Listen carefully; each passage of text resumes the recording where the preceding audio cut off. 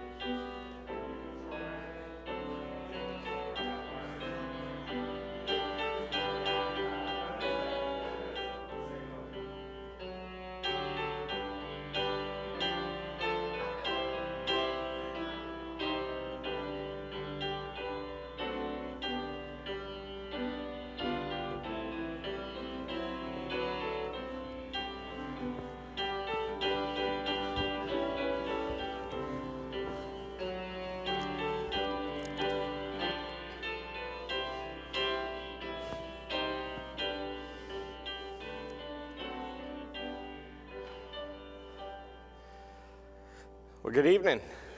It's good to see everybody tonight. Glad to have those of you joining with us there on our social media platforms, whether you're there on Facebook, on YouTube, on Twitter, on any of those. Be sure to heart, to like, to share.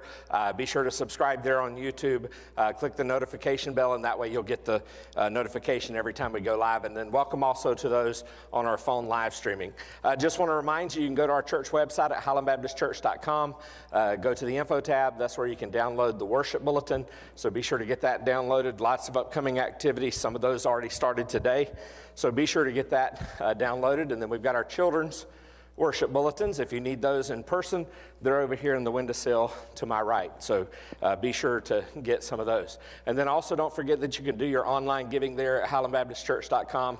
Go to the far right-hand side, click the Give Online tab, and you can do your online giving there, as well as you can place it in the offering plates on the sides here. If you're a guest with us, I forgot to mention this morning, so somebody tap me on the head next time. If you're a guest, be sure to pick up one of our guest bags that we want to welcome you with, and just let you know how glad we are to have you with us tonight. So, Brother Mike, come and lead us, and we'll begin with worship with our songs. Turn your hymnals to 182, and let's sing What a Friend We Have in Jesus. 182. We'll do all three verses. Ben.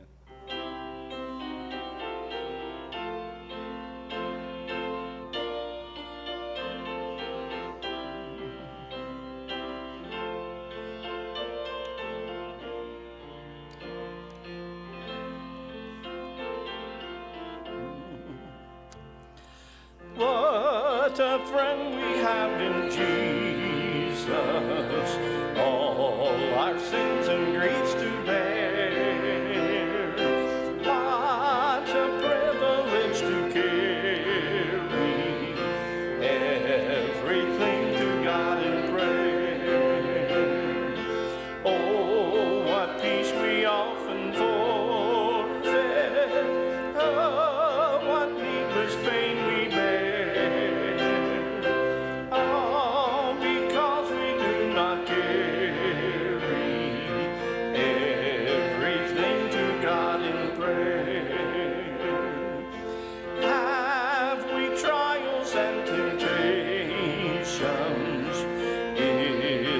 Trouble anywhere.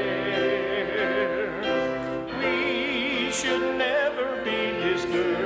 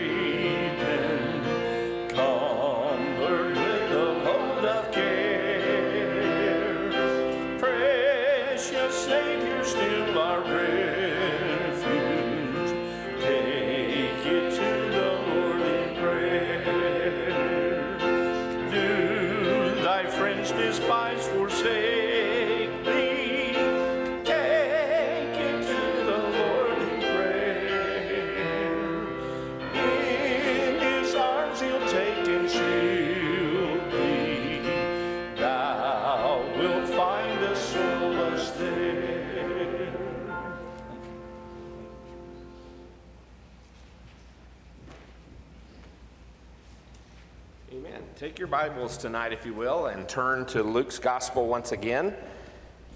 We're at a place in our walk through the life of Jesus that Luke seems to be the one who's following most chronologically at the time. And so we're going to be skipping over to some other books soon, but we're going to be here in Luke for a couple more messages. And so I've entitled this message tonight, The Parable of Persistence. The parable of persistence, and you're going to see as we get into this parable what it's referring to, what it's talking about. So let's stand as we read God's word in honor of his word. Luke chapter 18, verse 1 down through verse 8.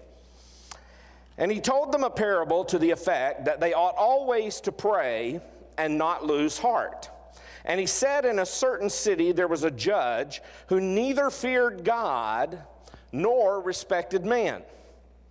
And there was a widow in that city who kept coming to him and saying, "Give me justice against my adversary." For a while he refused, but afterward he said to himself, "Though I neither fear God nor respect man, yet because this widow keeps bothering me, I will give her justice so that she will not beat me down by her continual coming." And the Lord said, "Hear what the unrighteous judge says. And will not God give justice to his elect, who cry to him day and night? Will he delay long over them? I tell you, he will give justice to them speedily. Nevertheless, when the Son of Man comes, will he find faith on earth?" Let's pray. Heavenly Father, as we come to you in prayer tonight, I just pray, God, that you would take this passage and the lessons that we need to learn from it and make it powerful in our lives. May the Holy Spirit speak through our hearts, through your word. Father, I just pray your word will go forth in a powerful way to stir our hearts, to draw us, Lord, to a relationship with you if we don't know Christ, to draw us closer to you if we do. And Father, I just pray that this message will be a burden to all of our hearts, that it will convict us, that it will pierce us, Lord, to the very heart as we hear what you have to say to us tonight. So bless your word and bless this message. In Jesus' name we pray. Amen. And you be seated. You know, when the Lord tells a story, he always has primarily one main lesson he's trying to convey. Now, at this particular parable, the Lord gives the key right at the beginning, because in verse 1, we're told that the Lord Jesus gives this parable for two primary reasons. Number one, to encourage us to keep on praying, and number two, to encourage us not to give up. Look back at what he said in verse 1. He said, and he told them a parable to the effect that they ought always to pray and not lose heart. And so this parable has to do particularly with God's people, with Christians. It's a parable for believers. If you go down to verse 7, it says, and God will not give justice, and will not God give justice to his elect, who cry to him day and night, will he delay long over them. Now that word elect there is a reference to God's people, to Christians. It means those who are saved belong to God. Those who are saved are the chosen of the Lord. And then when you look at the end of the 8th verse, it says, I tell you, he will give justice to them speedily. Nevertheless, when the Son of Man comes, will he find faith on the earth? Literally, it's on the earth there. Will he find the faith on the earth? And so here's the story that Jesus tells. It's directed to Christians who are going to live in those last days just before the Lord Jesus Christ comes again. I believe we're living in the beginnings of those days, and this is a story here about a crooked judge who was demanding, who was he didn't care about God, he didn't care about people. In fact, this was a crooked judge, and here's a demanding widow. Now, by the way, when you read the parables of Jesus, you'll see that many times he fills those stories, those parables, with a colorful cast. Sometimes it's a shepherd and his friends. Other times it's a woman who's sweeping her house looking for a coin. Sometimes it's a father and his two sons. In this story, it's about a crooked judge and a demanding widow.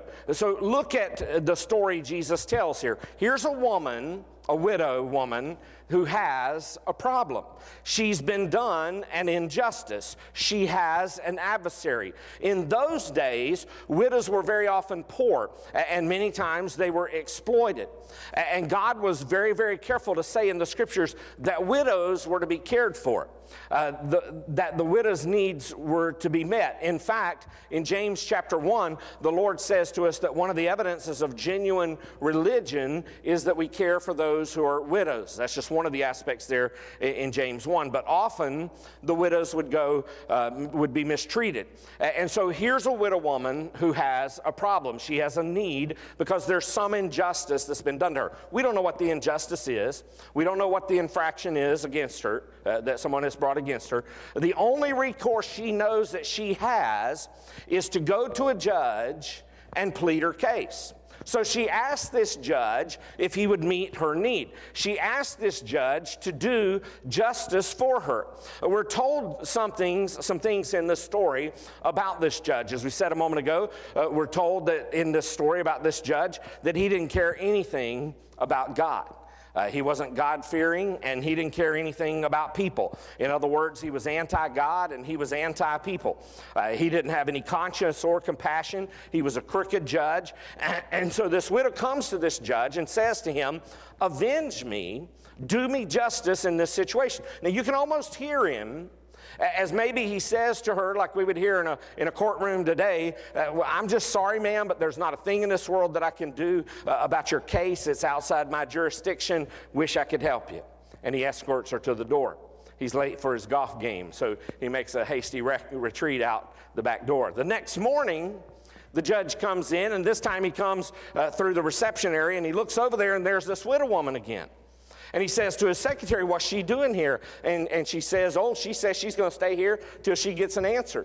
He said that she says she's packed a lunch and she's going to stay right here through the lunch hour. She's not going to give up. She's going to stay here as long as it takes. And he said, "Well, it's going to be a long time because I don't have any time to fool with her and what she's wanting. I'm not interested in bothering with this poor widow woman." And so he slips out the back again. Next morning he comes again, and sure enough, here's this widow woman still sitting over there again. And now there's a reporter with her from the local newspaper.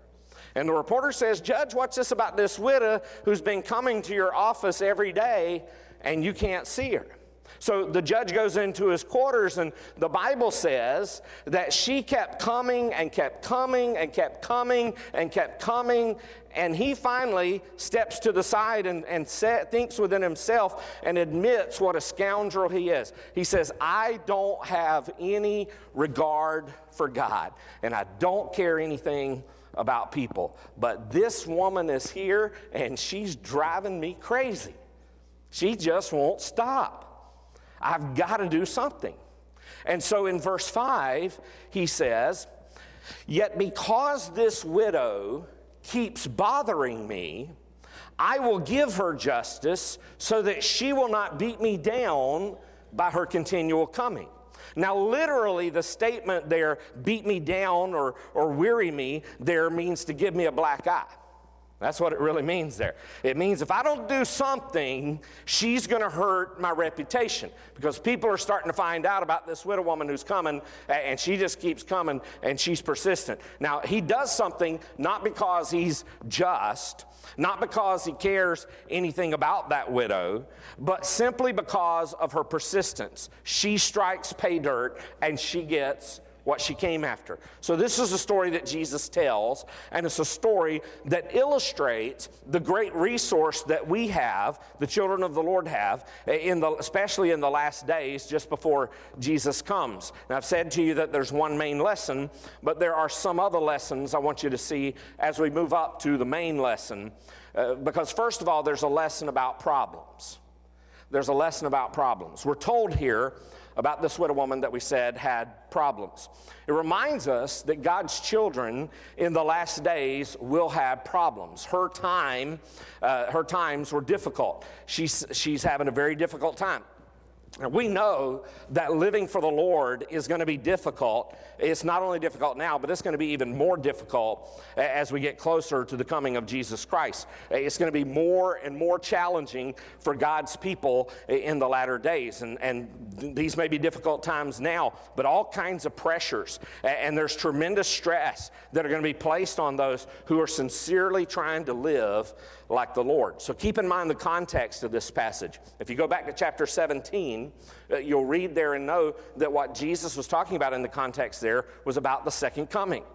He was talking about when he was going to come again. In fact, chapter 17 is leading up to this story, is a chapter that talks about the return of the Lord. Look back at that chapter in chapter 17, and you'll notice that Jesus gives two illustrations of two different kinds of believers in the last day kind of situations. In verse 26, he talks about the days of Noah. He says, as it was in the days of Noah. So there's that time frame that he's talking about. And then he also says down in verse 28, likewise, just as it was in the days of Lot. And so there are going to be those who are like Lot who are going to make it, but it's going to be extremely difficult for them. There are others like Noah who are going to make it also, but those two become illustrations of how it's going to be in the last days. Some are going to be like Lot. I have a feeling if somebody was to sit down and interviewed Lot, he would have said to us, I'm living in a tough time. I'm living in this city of Sodom. It's not easy. It's not easy to be in the business world. If you're a believer, it's not easy to be in the political arena. Remember, he was a judge. And so he says, I'm living in a time when you really can't live the Christian life. And sometimes people think that today. I'm simply going to say to you tonight that if you can't live the Christian life in a difficult atmosphere, then what's the point of being a Christian in the first place? Because that's when your light is shining the brightest in the darkest situations. What's it all about if you have to have some kind of ideal situations that you have to be totally surrounded by Christians to live like a Christian? But know that you can live for Jesus in difficult days. It is possible to do. We have people sitting in this service who are in the business world. There are those we know that are in the political arena who have places of political prominence. They're living for the Lord.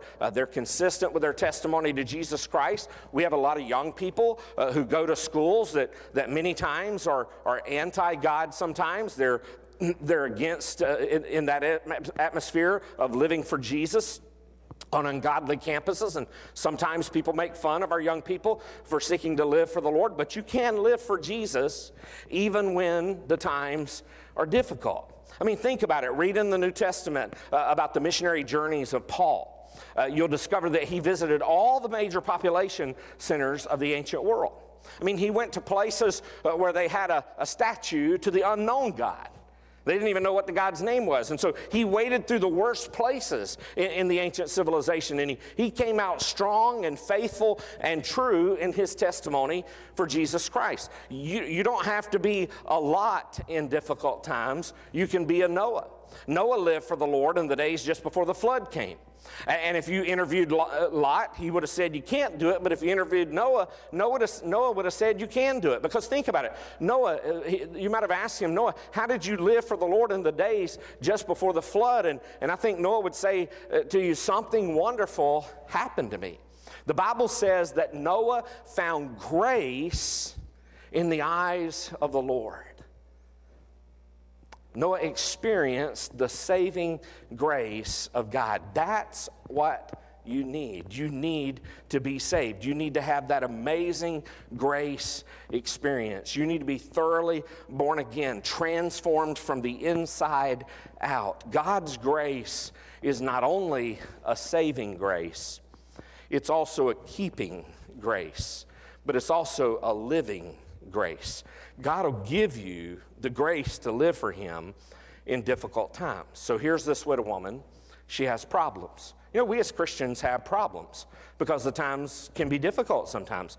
Notice also because of a disturbing testimony. This woman disturbed this judge. She was right back there every day. And you have to admit that a consistent Christian life can be somewhat disturbing to a lost and dying world. If you're saved and you're living for Jesus, maybe you go to your workplace, maybe you're at school, or maybe you're in an office place, or maybe you're out in one of the stores that you work at, or wherever you might work at, and you're seeking to live for the Lord. You don't even have to be a person who is being very blatant about your relationship with Jesus Christ. If you're living it, truly living it before people, it's going to disturb people in their hearts. Because a Christian life makes those who aren't living a good life feel a bit uncomfortable. Even though you should never be obnoxious, if you just live for the Lord faithfully, it does sometimes cause people to be a little bit uncomfortable. And so a Christian, as we think about it, is really out of step with this world. A Christian isn't in tune with this world. Vance Havner, the great preacher, used to tell about an illustration about a group of kids who were in a marching band, and he said they were all marching in time except for one boy, and he was out of step with the rest of them. And when they looked closer, they found out this boy had a transistor radio back in that day, and had some earphones plugs in his ears, and he was listening to some music that was being played 100 miles away, and that's why he was out of tune. He was marching in step to a tune from somewhere else. That's the way it is for a Christian. A Christian is in tune with another world. This is not our home. Heaven's our home. A Christian's plugged into music that's coming from glory. We have a different standard. We have a different motivation. So it's not always going to be popular to live for Jesus, and problems may occur if your testimony is definite for Jesus. So there's a lesson here about problems. Expect them to come. There's another lesson, not the main lesson yet, but we're getting a little bit closer in this parable, where there's also a lesson about prayer. And you see that as he begins in verse 1. He's told them a parable to the effect that they ought always to pray and not lose heart. Now, this parable has to do with prayer. The prayer is the greatest resource we have as believers in the last day. Notice that prayer is our option. See these two choices that are placed in contrast one to another. He says you ought to pray, but don't faint. Don't lose heart. Don't lose courage. We have an option. Our option as believers is to pray, not to faint. Now, the word faint there literally means to lose courage. It literally means to cave in to the evil. It's like you've got all this pressure. You know, we talk about that all the time, peer pressure for young people.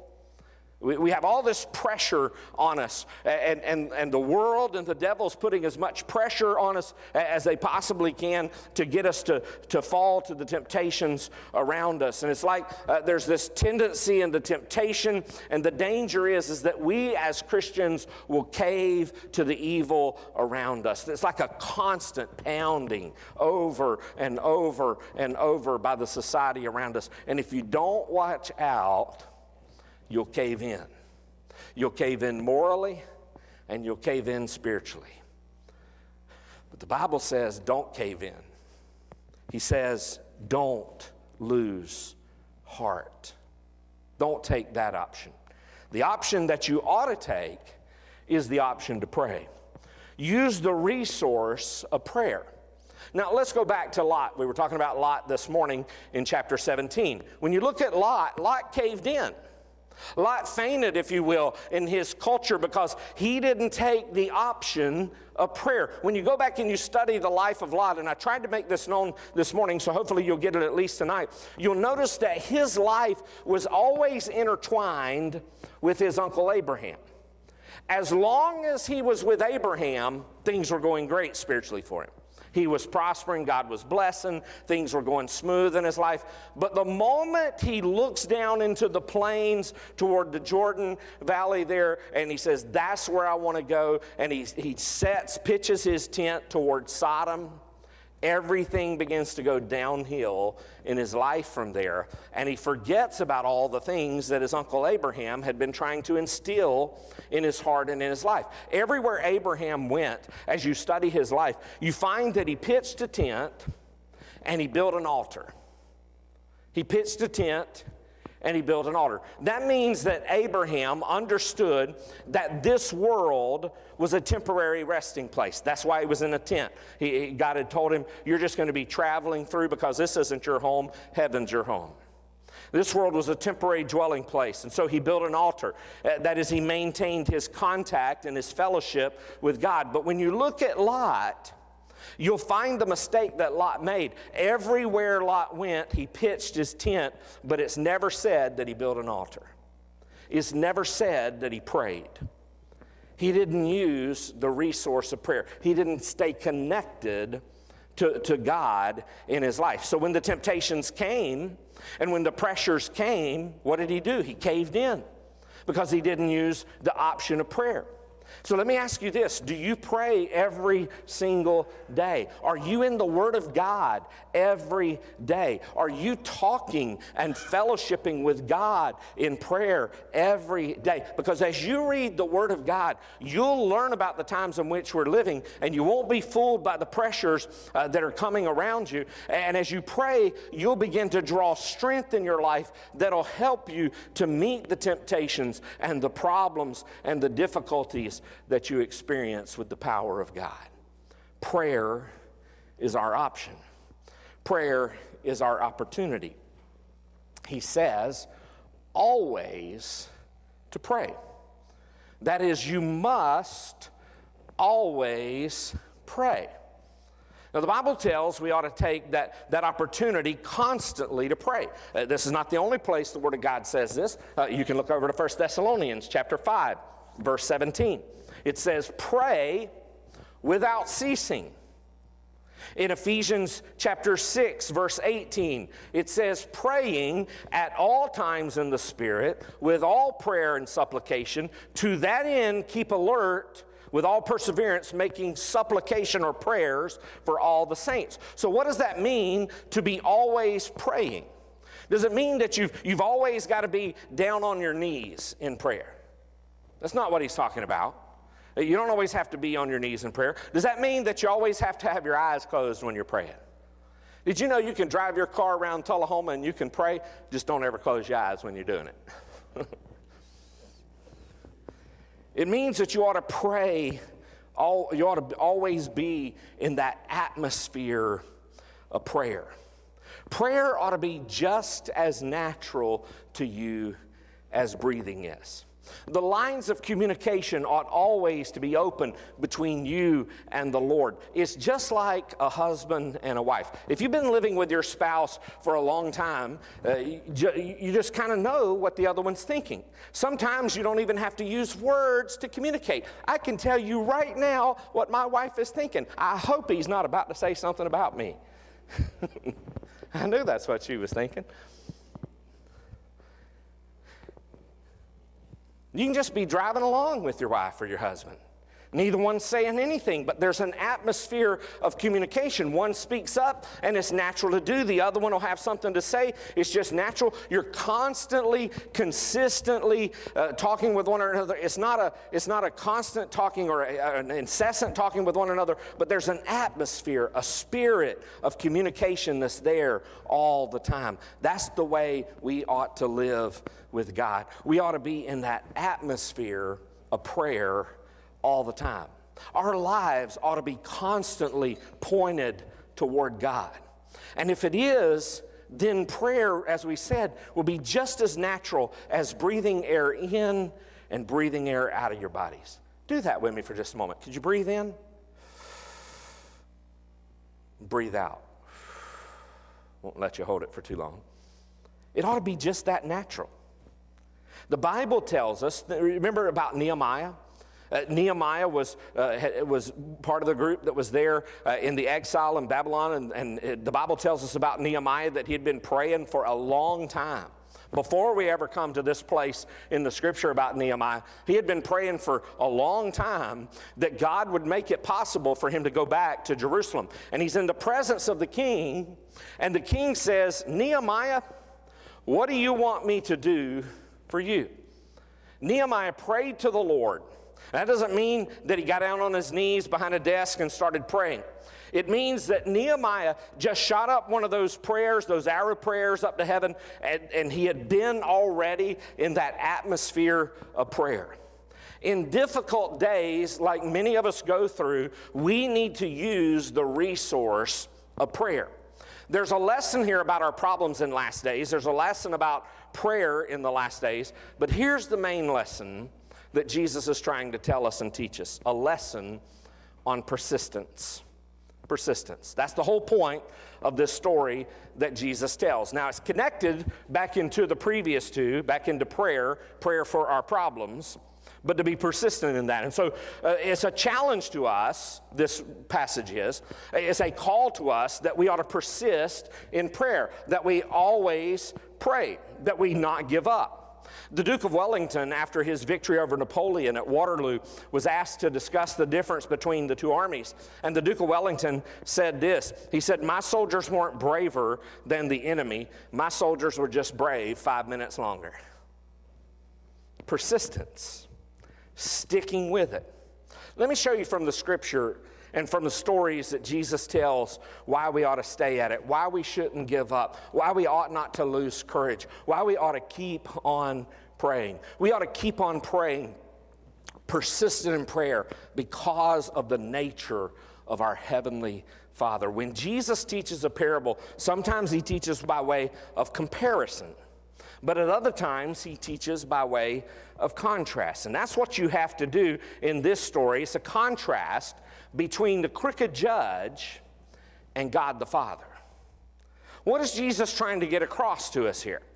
Is he trying to say that God is like this crooked judge? Absolutely not. God isn't a crooked judge. Notice what he says, again, if you go down to verse 7.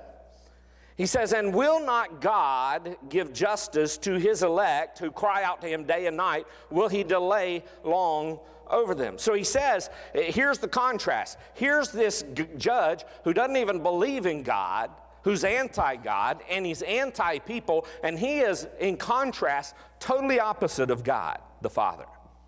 And so Jesus is trying to get this message across. Is he trying to say that God's like this crooked judge? No. He's not saying that we have to nag God and bug God, and finally God will give in if we just give him enough trouble. That's not what he's saying. The Lord's not a crooked judge. He's teaching by contrast. And so he's saying that if a crooked judge will give this poor widow woman what she needs because of her persistence, how much more will your Heavenly Father answer us when we pray? This widow woman provoked the judge. We don't provoke the Lord when we pray. This woman disturbed the judge. We don't disturb God. God delights in us when we pray. He wants us to pray. This judge didn't care a thing in the world about this woman. He cared everything about himself. Think about our Heavenly Father in contrast. He doesn't think about himself. He cares about everything about you. We aren't like this widow either. This widow isn't us. The Bible says we're the bride of Jesus Christ. This widow didn't have any friends to represent her in court. We have a friend, an advocate, Jesus Christ, our Lord and Savior, who is there interceding before us at the throne. Our Savior, the Lord Jesus Christ, has made us his own, and we belong to him. He's saying to us that we have a wonderful Heavenly Father, and we can pray and consistently pray because we have a Father in heaven who gives to us generously, never scolds us because we keep on coming. God never does get tired of you coming to him. You ever thought about that? He never gets tired of you coming to him. God is anxious for you to come to him. God wants you to pray. God is longing for you to pray. God loves to hear you pray. God longs for you to call on him in prayer. Look at verse 7. Verse 7 said, "And will not God give justice to his elect who cry to him day and night, who are persistent? Will he delay long over them?" So not only because of the nature of our Father should we keep on praying, but the nature of prayer itself. Because that is why he waits to give the answer. He touches on the whole issue here, the whole area of answered prayer. Does God answer prayer? Yes. Does God answer every prayer? Yes. Every prayer he answers. Sometimes God's answers to prayer are direct. Boom. Just like that. You pray, you ask God for something, and it's like right out of glory, God gives it. That's awesome when that happens. But then there are times when you pray and God answers your prayer, but he gives you something different than you asked for. You ever had that happen to you? You ask God for one thing, he gives you something else, and then you look back on the whole situation and you're really glad that he did. We don't always know what to ask for. The Bible says that the Holy Spirit helps us to be able to ask because we don't always know what to ask for. I mean, and think about this. How many of you, when you were younger and you were dating, ladies or men, and you wanted to marry so-and-so back yonder, and you thought that you were just going to die when they broke up with you? And you thought that was the end of the world. You thought the sun and the moon and the stars were going to fall out of heaven because you had lost him or her. And now you look at the one that you're married to and you say, where is that other person again? You say, I'm so glad that I got this guy or this girl instead of that other one. God answered your prayer, but he gave you something different than you asked for. Then sometimes God answers prayer with a very simple word. No. You ever like when mom and dad told you no? No. None of us like to hear no. We want what we want. I mean, you see it in the stores, don't you? You see the kids that are pitching a fit down the toy aisle or the candy aisle or down the cereal aisle. I want it, I want it, I want it, I want it now. Sometimes we ask and God just says, no. You think about Elijah, one of the great prophets of God. Elijah got so down in the dumps one time that he said, Lord God, it just isn't worth living anymore. Why don't you just kill me, Lord? And God said, no, that's not what you need, Elijah. What you need is a good meal and a night's rest. Sometimes God answers, but his answer is no. And then sometimes God answers your prayer, but there's a delay that's involved in the answer. That's what this story of Jesus is really touching on. Jesus is talking here about being persistent in prayer even when there's a delay in the answer. So when you pray and you pray and you pray and the answer doesn't come, the question for us on our side is, God, why are you delaying? Sometimes God does it as a matter of teaching. There are some lessons that you can only learn through the delays in prayer that you'll never learn in any other circumstance. Want an example? Here's one. You remember Lazarus? Lazarus was sick, and Mary and Martha sent word to Jesus he was sick. He was going to die if he didn't come. And the Bible says that he stayed 3 days where he was, and while he was there, Lazarus died. Now think about Mary and Martha. Don't you think Mary and Martha must have wondered, why is the Lord delaying? Yet when they learned about the power of the resurrection of the Lord through that time of delayed answers to prayer, you'll learn a lot about God during those times when answer is delayed. So as you keep on praying, don't lose heart. And as you persist in prayer, don't cave in. Sometimes God delays his answers as a matter of testing to see how serious we are in this matter of prayer. Another example of that is Jacob. You remember Jacob prayed to God all night one night. And he said to the Lord, when he wrestled with the Lord, the angel of the Lord, he said, I won't let you go until you bless me.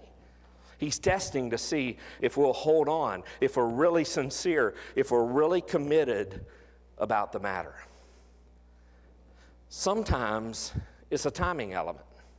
Sometimes it's not time for God to give that answer in prayer. God knows what he's doing. God has a schedule, and God is always on time. You may not be ready to get the answer right now. But you think about, what about those people who pray for something for years and they die and it still doesn't come? That doesn't mean it's not going to come. Just because you die and you go on to heaven and your prayer hadn't been answered, it doesn't mean that it's not going to be. You may be praying for something even right now, and you may die and your prayers were never answered, but you'll be up there in glory, and one day you'll look down through the windows in the hallways of glory, and you'll see God answer that prayer, and you'll have a hallelujah shouting time in heaven. Don't give up. Don't quit praying. Just keep on praying. Look again at verse 8. Jesus says, won't God do this to his children? This woman, this judge, he didn't care about people. He didn't care about God, but God cares.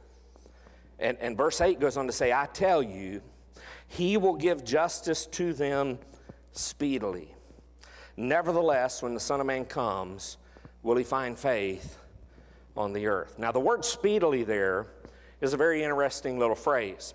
It occurs in Revelation chapter 1, verse 1, where the Lord said, the revelation of Jesus Christ, which God gave him to show to his servants, the things that must soon take place, or speedily take place. Now, we know that the book of Revelation was written about 2,000 years ago, yet he says it'll soon take place or shortly come to pass. What does he mean?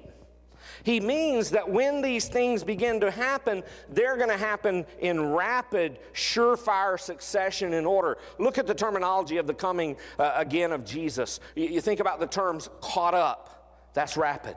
You think about in the twinkling of an eye, that's speedily.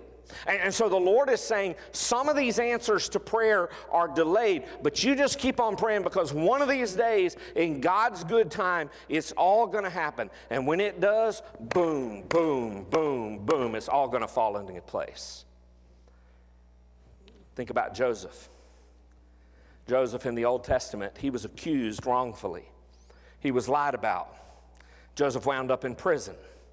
And can you just imagine how he felt when he went to prison for something he didn't even do? As best as we can figure, we think he stayed there about 2 years in that prison. How many times do you think in those 2 years Joseph must have prayed and asked God to get him out of that prison? How many times did Joseph blast the gates of heaven and persist in his prayer and say, oh God, have you forgotten me? You know I'm innocent. When are you going to get me out of this prison?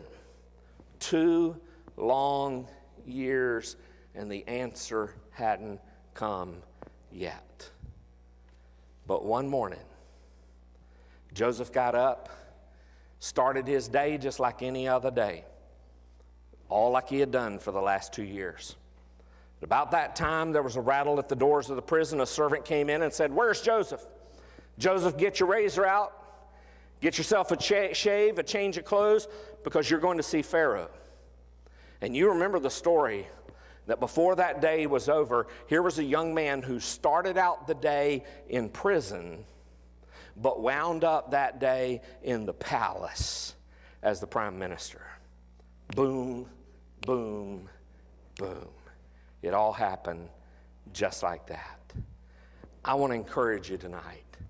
Keep on praying. Whatever the problem is you have, whatever the trouble is you're going through, you keep on praying. I want to encourage you to never give up. You have a lost loved one, just keep on praying until God's light begins to break through. Just keep on praying. He'll answer you. You have a personal problem in difficult times, just keep on praying. God will answer in his time. So Jesus tells us this story here. He says, keep on praying. Don't give up. He said, when the Lord comes, will he find faith on the earth? In fact, will he find the faith on the earth? When Jesus comes, will he find you trusting in him, praying to him, or will he find you fainting and failing and losing heart? Will he find you praying, or will he find you fearing? Let me encourage you, keep praying and keep on praying, and don't cave in. Let's pray. Heavenly Father, what an encouraging passage for us tonight. From just a simple story that Jesus shared to illustrate so many wonderful truths about prayer and about persistence in prayer. And Father, I pray that even when we have problems, maybe like this widow woman, or maybe even worse, or maybe even less in our eyes, help us to know, Lord, that you care about everything that is going on in our heart and in our life. You care about everything that's going on in our marriage. You care about everything that's going on in our with our brothers and our sisters and our families. You care about everything that's going on in the schools and in the workplace and in the community all around us. You care about what's going on across the United States and around this world. So, Father, help us to care. Help us to uplift those problems in prayer and to keep on praying, to be persistent in prayer, knowing, God, that if this unjust judge would answer what this lady needed, how much more will you answer the problems we have and the need we have? So we come to you tonight and we say, Lord, here it is. Whatever my problem is, I hold it out with open arms. Lord, I don't have my hands clenched. I'm not holding on to it. I just want to open my arms, my hands, and give it to you completely. Lord, take my problem and bring the answer that I need, when I need it, in the way I need it. I trust you, God, for your will. And Lord, I pray that I'll be consistent and persistent to keep on praying until the answer comes. Lord, I pray tonight that if there's one who's here and they don't know Jesus as their Lord and their Savior, I pray they would start their first prayer right now and say, Dear God, I know that I'm a sinner and I need to be saved. I believe Jesus died on the cross for my sins.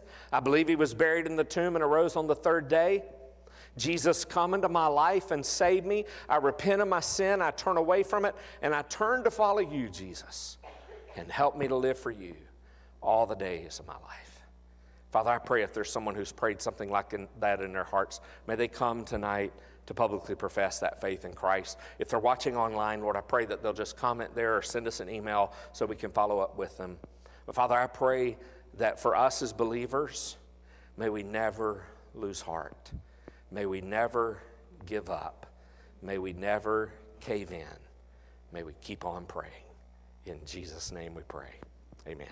Brother Mike, come and lead us in our hymn of invitation. Would you stand as we close tonight?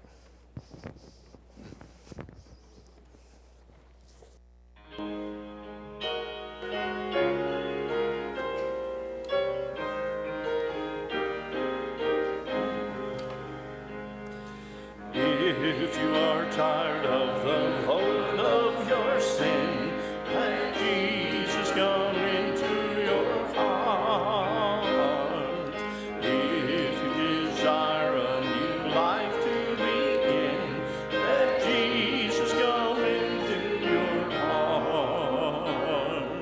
Just now your doubtings give o'er.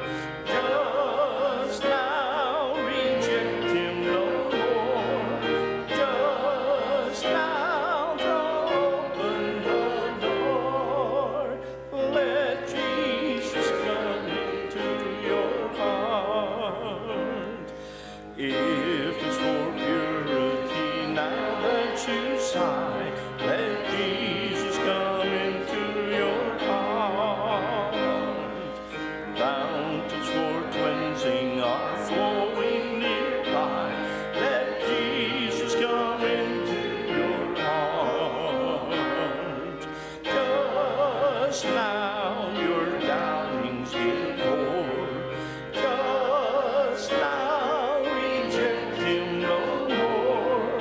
Just now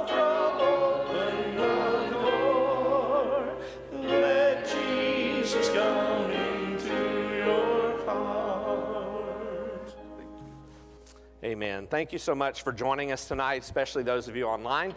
Thank you for being there. If you have any needs, please be sure to comment there. We'll be able to follow up with you there. You can send us an email, as we said before, at highlandbaptisttullahoma@gmail.com or highlandbaptist@cafes.net. Either one of those will work. So encourage you to do that. We'll be back Wednesday night. I won't be here in person, but we'll have a video message that we'll be sharing. Brother Mike will be leading us in a song. So you come and join us. We'll still have Awana. We will not have choir practice, so just want to remind you of that also. But you have a blessed week. You stay safe. We'll see you this coming Wednesday.